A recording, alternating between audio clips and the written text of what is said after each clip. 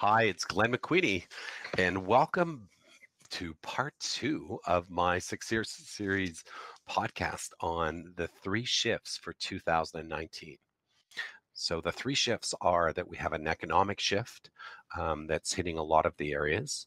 The second shift is the technology shift on really how we do real estate and how that's going to affect you in the future.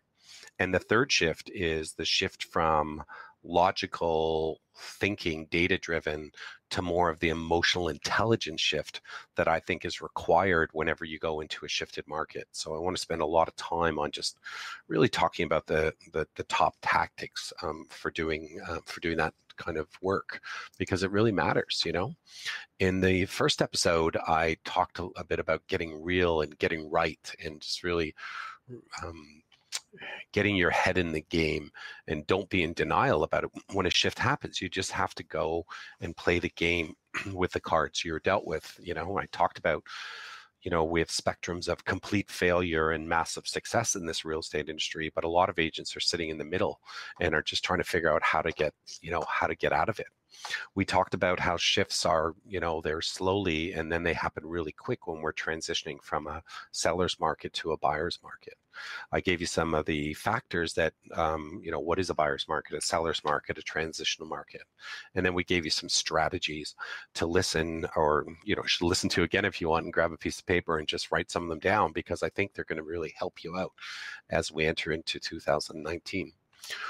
We also talked about how it's all about maintaining your market share in a shift. And if you do, you actually gain market share when you come out of the shift.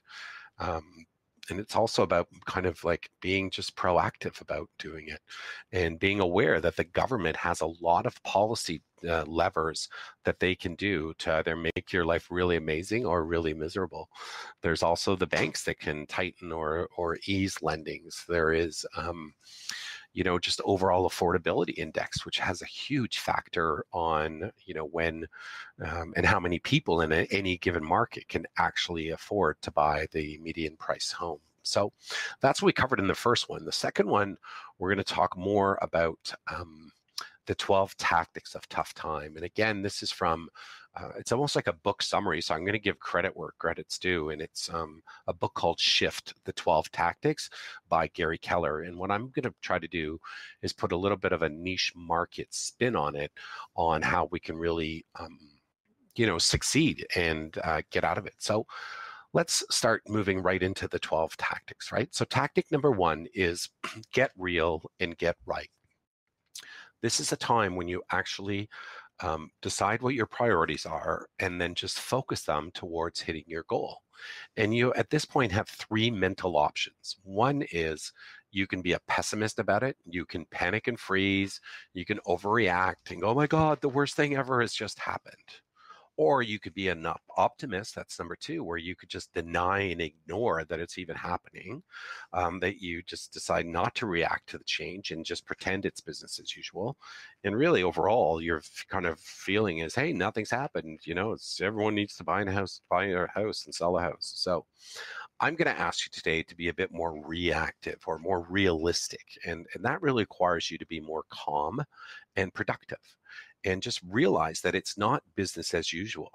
You need to act proactively and aggressively, and also know that history is on your side, because all that's really happened is that the needs of the buyers and sellers have changed. Let me say that again. All that has really happened is the needs of the buyers and sellers have changed. So when the market shifts, there's two shifts that you have to do. One is you have to do the mental shift, and the second is an action shift. Okay, so this is where you might want to get out your pad of paper and really kind of like understand what we're really talking about here. So on the mental shift is you have to just get real about your situation. Because when a shift occurs, like, confusion is going to follow. So don't panic. Just understand there's two shifts, a mental shift and an action shift. There's a saying that says your life will either be about your problems or your opportunities. And I'm going to tell you, in a mental shift, is that your opportunities actually become bigger. And you can either choose to run towards what you most want, or like avoid and just run away from your biggest fears, or just understand that you can't control the market. And all we can really do together is control our outlook and control our response. So that's the mental shift. The mental shift is you have to just move with the market.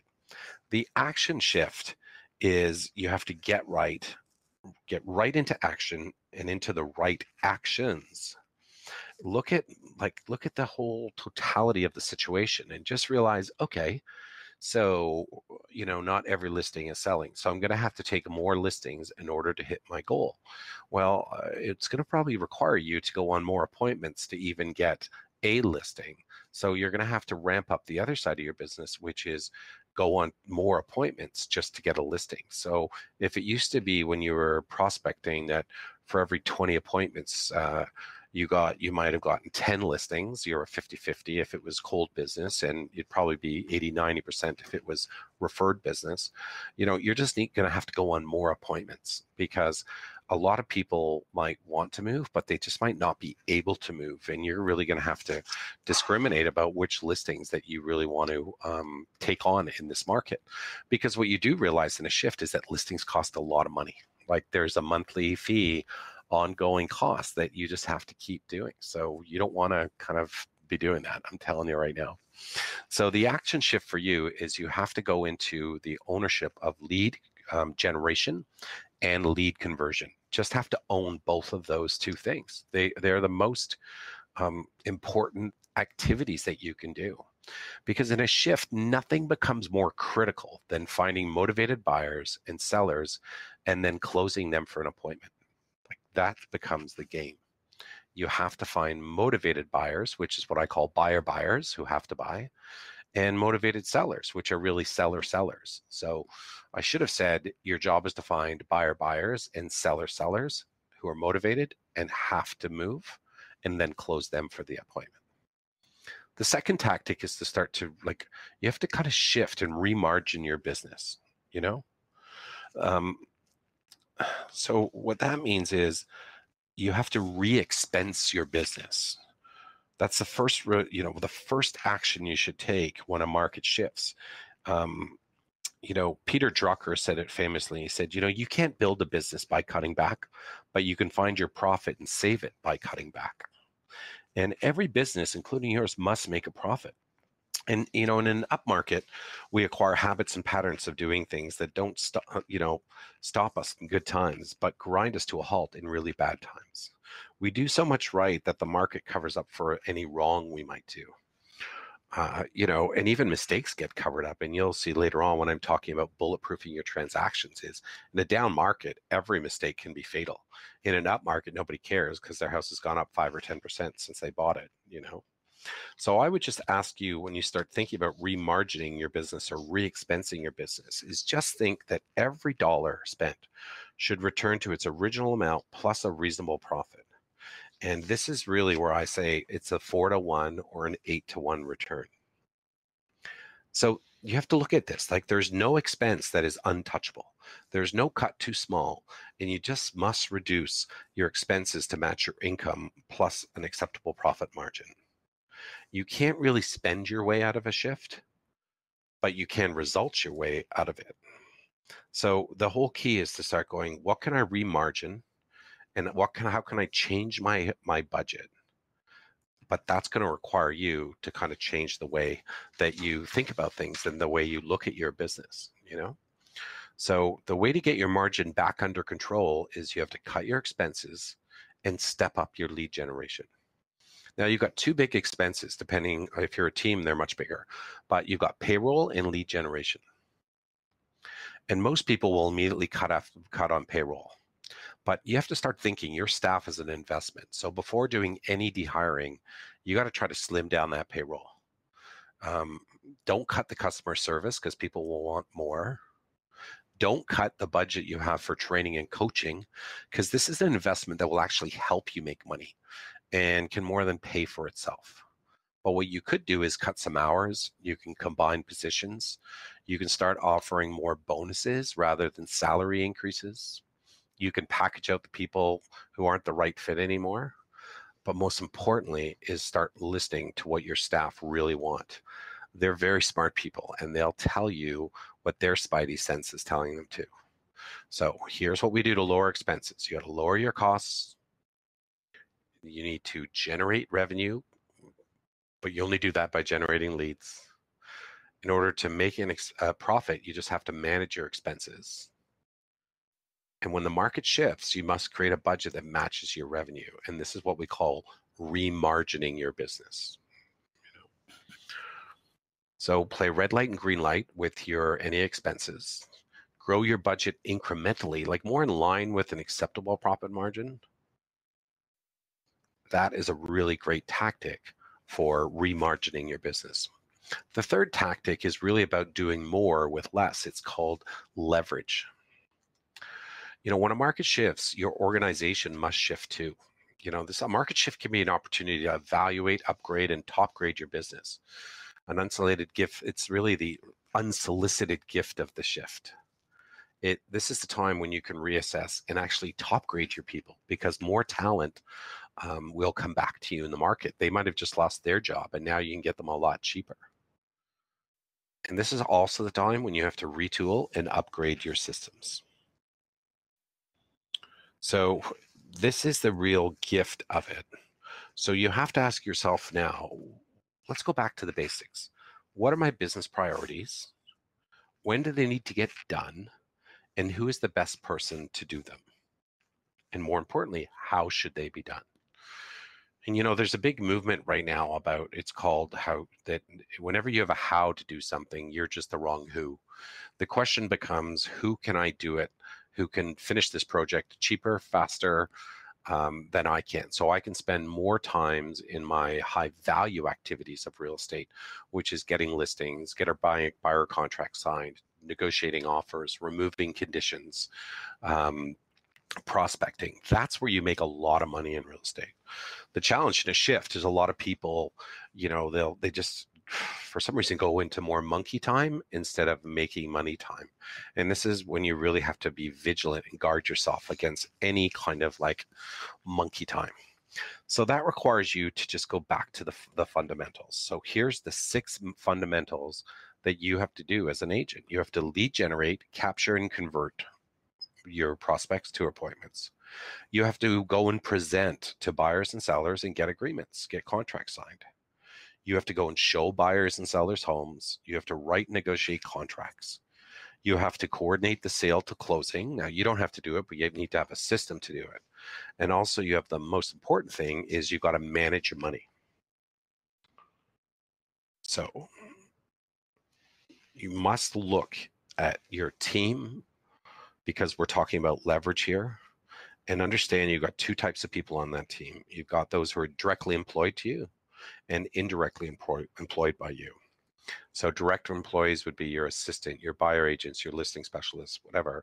Your indirect would be all of your allied services. And now is the time to go around and top grade that talent pool too, just to make sure that you have the right people on your squad that are going to be able to do this, So let's get to tactic 4, which is really about, finding the motivated buyers now. So in order to find the motivated people, you kind of really have to know your numbers. You have to know your numbers when the market's up, and you have to know your numbers when the markets are down. You need to ramp up your lead generation, and you need to really change your messaging. And what you're going to find is your leads become fewer. So you kind of just have to be able to attract more of them, get to them first, and be able to convert them faster than you ever have. And really focus on who are your yes, no's, and maybes. Your yeses are anyone who said, yes, I got to do business now. Your no's are, no, I'm not doing business now. I'm going to do it in the spring. You thank them very much and you keep in touch with them. But we really have to drill down on the maybes, because the maybes are what kill your business. The maybes, I've seen agents run a whole quarter with 10 maybes and never sell 1 home, because they're either buyers who their expectation or their money is 400,000, but every house they like is 550, or a seller who house is worth 400, but they're not going to give it away for under 500 or 550. If the perfect opportunity comes, if the stars aligned, if someone overpays for my house, these are all your maybes, and you need to get rid of them as quick as you can. The other question you have to ask yourself is, do the sellers you're talking to really need to sell? Like, will they actually price their home to sell? Will they get it in the proper condition to sell? And also your buyers, do they really need to buy? And are they going to listen to you? And do they understand that in any market, there's some really good buys?